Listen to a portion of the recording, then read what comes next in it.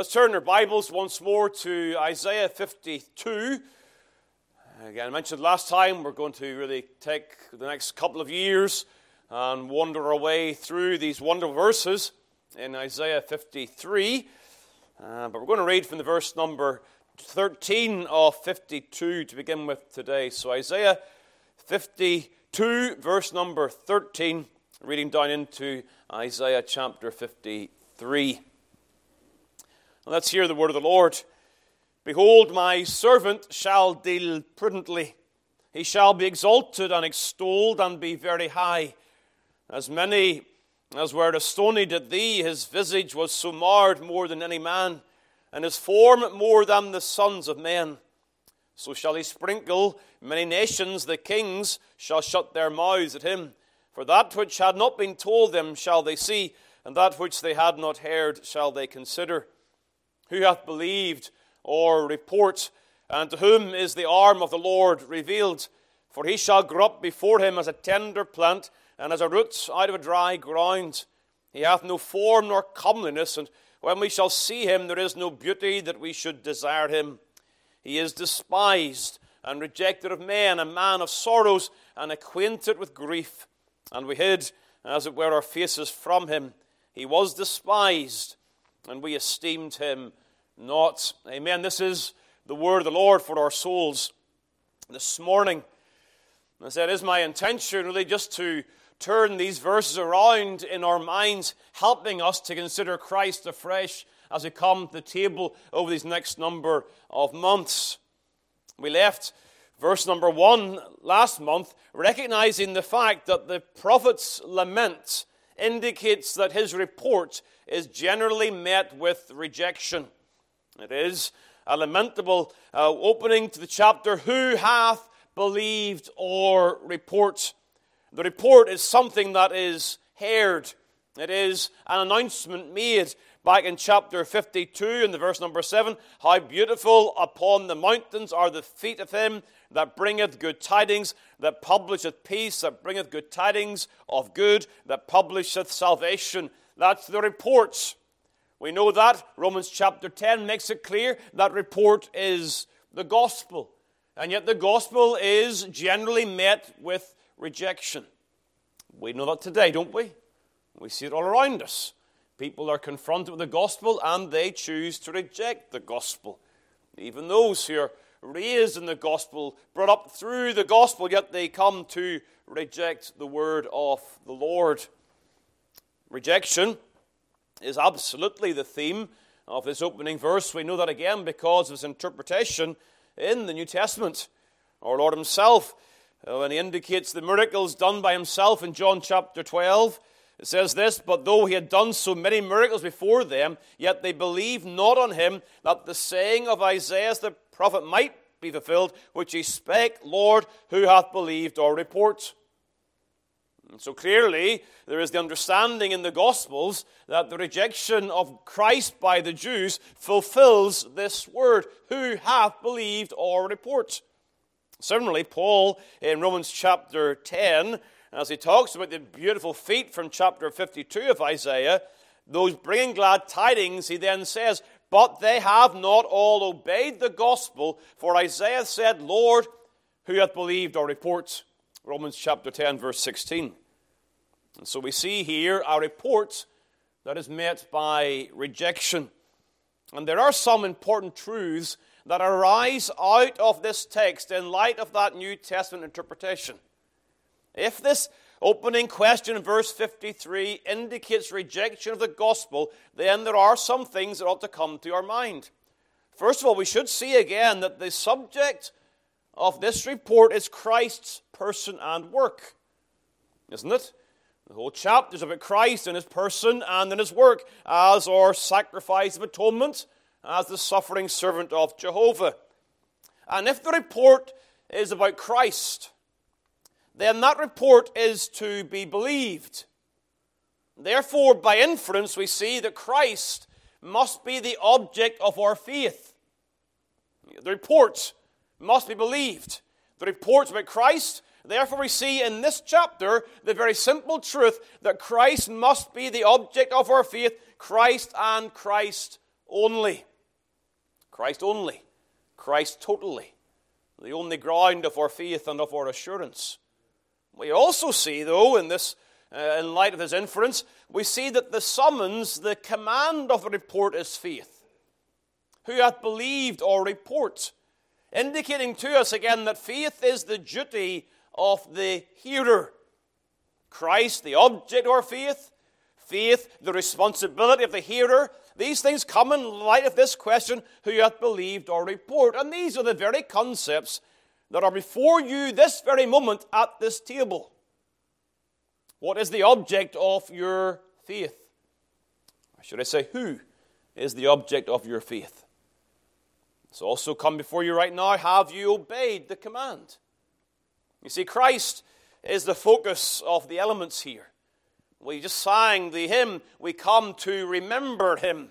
We come to remember him as he is appointed. He's the focus of the elements on the table. Your eyes are being drawn to Christ, and the Lord himself is saying to you again, put your trust in me and in what I have done on your behalf.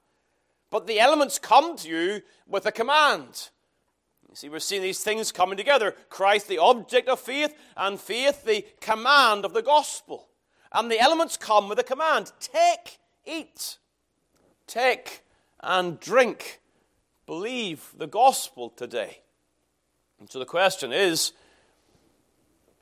have you obeyed the commands so that Christ is the sole object of your faith?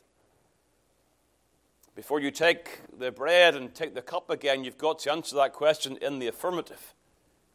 If you can't answer that question yes, then I encourage you, please desist from taking the elements. You must be able to say, yes, Christ is the sole object of my confidence, of my assurance of being accepted by God. Christ and Christ alone. I have obeyed the gospel command. I believe the gospel, and I am saved by grace. Now, I'm not suggesting that you don't have doubts or struggles with assurance. That's not the point. But you can say evangelically and genuinely and sincerely, yes, I do believe the gospel. I've trusted in Christ. And I trust in Christ today. And so as we turn this around in our minds, and those things do come to us by way of inference from this particular question, I would really ask you now to think about them with some more detail. And let's begin with this thought that Christ is the object of our faith. So often the language of the gospel is believe in the Lord Jesus Christ.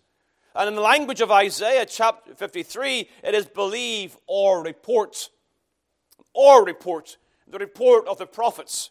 The report of the whole Bible. The report of the evangelists in the gospel. The consistent report that Christ is the Savior of sinners.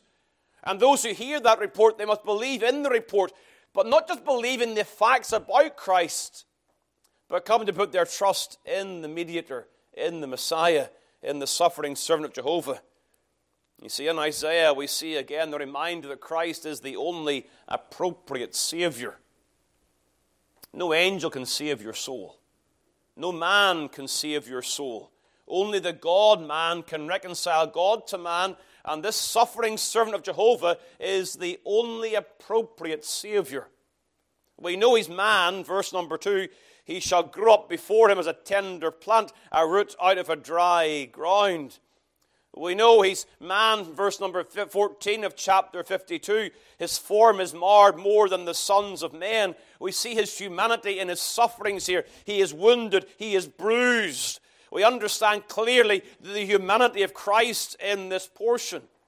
But in the context, we also see inferences regarding his deity. Turn back to Isaiah chapter 40. Isaiah chapter 40 in the verse number 3. Isaiah 40, of course, is the chapter announcing the consolation of Israel, which Simeon and Anna and those in the temple are looking for. They're looking for the consolation of Israel. Comfort ye, my people, saith the Lord. And then it refers to John the Baptist in verse number 3. He's the voice of him that crieth in the wilderness. Now, we do not need to doubt. We know these words are fulfilled in John the Baptist. The gospel makes that clear. He is the one who is preparing the way of the Lord. You see that? He's preparing the way for Jehovah to come and walk in the midst of his people. Prepare ye the way of the Lord, make straight in the desert a highway for our God. Who is he preparing the way for? Well, he said, it is the Lord. But who is the Lord? It is Jesus. It is the Word that is made flesh and dwelt among us. It is Christ himself who comes. And John the Baptist says, here's the Lamb of God. But he's the Lord. The Lord is the Lamb. Jehovah is the Lamb. And the one who's going to suffer and be bruised in Isaiah 53, the suffering servant, is indeed the very Lord God, the one who created all things by the word of his power. This is the very Lord God. He is God and man. He is therefore the only appropriate Savior. He is also, we may say, the only appointed servant of Jehovah. In the fullest sense, Isaiah 52, behold my servant whom I uphold, mine elect in whom my soul delighteth. The servant of Isaiah 52 is the elect of God, who is the same servant referred to in Isaiah 52 and 53. Behold, my servant shall deal prudently. And so you're seeing this appropriate Savior is the appointed servant of Jehovah. Who else would you trust? In whom would you put your confidence? There is none that has the status of this man. There is none that has the status of this Savior. None ever could. God and man in one person, appointed by the Father to be the only Redeemer of God's elect. Please note, the only Redeemer of God's elect. And if your confidence is anywhere else, it's in the wrong place. And if your confidence is not only in this Redeemer, then you have doubts about the sufficiency of this Redeemer. But he is the full, sufficient Redeemer of God's elect. He's the appropriate Savior, the only appointed servant, and he is the only accepted sacrifice. We know again from this chapter of Isaiah 53, it all points to his sacrifice. He himself is sinless. He suffers not for his own sins, but for the sins of others. Yet he is stricken, smitten of God, and afflicted. But verse 5, for our transgressions, not for his own, for our iniquities, not his. And so we find in this portion of Scripture the sinlessness of Christ's sacrifice. And yet we see its sufficiency as a sacrifice that is satisfactory to the wrath and justice of God. He shall indeed find the pleasure of the Lord prospering his hand, verse number 10. He is the successful Savior. He shall prolong his days. His sacrifice is accepted. The risen Christ paid the price for our sins. You know these things very, very well. All I'm doing right now is asking you the question, is Christ the sole and total object of your faith? It's a simple question. It demands a simple answer. No equivocation. You either say, yes, I trust in Christ alone, or no, I don't. Then there may be a spectrum of denials, but please make sure it is your sole confidence today, Christ and Christ alone. We should also note, though, that as Christ is the object of our faith, so we see also that faith is the duty of the hearer here. And again, back in Isaiah 53, who hath believed our report? The prophet laments unbelief because there is the expectation that the report that he presents is to be believed. The report comes with a command and with a summons. It's presented to people not as mere facts, but as facts to be believed in and as a person to be trusted. You see that in the inference here? You see, somebody in a state of unbelief could read about Jesus Christ. They could read facts about Jesus Christ, and they may say, here is the gospel. And in a sense, the gospel is the facts regarding Christ. But the gospel presented in the Bible is not simply presenting facts. It is presenting facts with an obligation attached. Presenting the gospel with a summons, with a command. The gospel comes with a duty attached. Words like believe come in the command in the imperative form. receiving Christ, coming to Christ. They are all brought in the imperative, in the command form. The gospel must be presented with duty attached. Not that we earn God's favor, but that we are obligated, having heard the gospel, to do something with the gospel. Let me show you just two quick examples. Turn to 2 Corinthians chapter 6, please. 2 Corinthians chapter 6.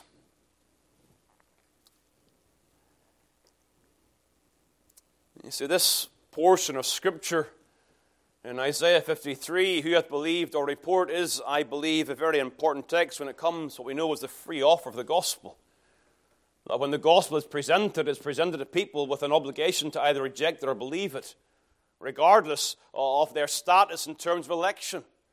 And so here we quite gladly will say that I offer the gospel to all, and all must believe what they hear. They're obligated to respond. And so you get to 2 Corinthians chapter 6, and the previous chapter has been highlighting the gospel of reconciliation. That God's in Christ reconciling the world to himself. And the gospel preachers, they are those who are beseeching souls. Verse number 20, beseeching souls, praying them in Christ that be ye reconciled to God. That's the urging of the gospel preacher. And so in verse number 1 of chapter 6, the narrative continues, we then, as workers together with him, beseech you also that ye receive not the grace of God in vain. Now, the grace of God there is not referring to the grace whereby we are saved. It's referring to the message of God's grace. Don't receive the message in an empty fashion without fruit. Receive it in such a way that you believe it and are saved. And so verse 2, for he saith, I have heard thee in a time accepted, and in the day of salvation have I succored thee. Behold, now is the accepted time. Behold, now is the day of salvation. Therefore receive not the grace of God in vain. Who hath believed our report? It comes as a lament because there is the understanding that when the report is presented, sinners ought to believe. And there is a lament when they refuse to believe the gospel. One other example, Hebrews chapter 2. As the writer in Hebrews presents the exalted Christ and the glory of Christ, chapter 2, verse 1 begins this way, therefore we ought to give the more earnest heed to the things which we have heard, lest at any time we should let them slip. Verse 3, how shall we escape if we neglect so great salvation, which at the first began to be spoken by the Lord, and was confirmed unto us by them that heard him. There's a salvation presented to you. And there is the potential that you hear the gospel and neglect the gospel. And so there is an important inference in all of this. Christ is the object of our faith. Faith is the duty, the obligation of the hearer. These things come clearly in the Word of God. The gospel is presented, and you ought to believe it.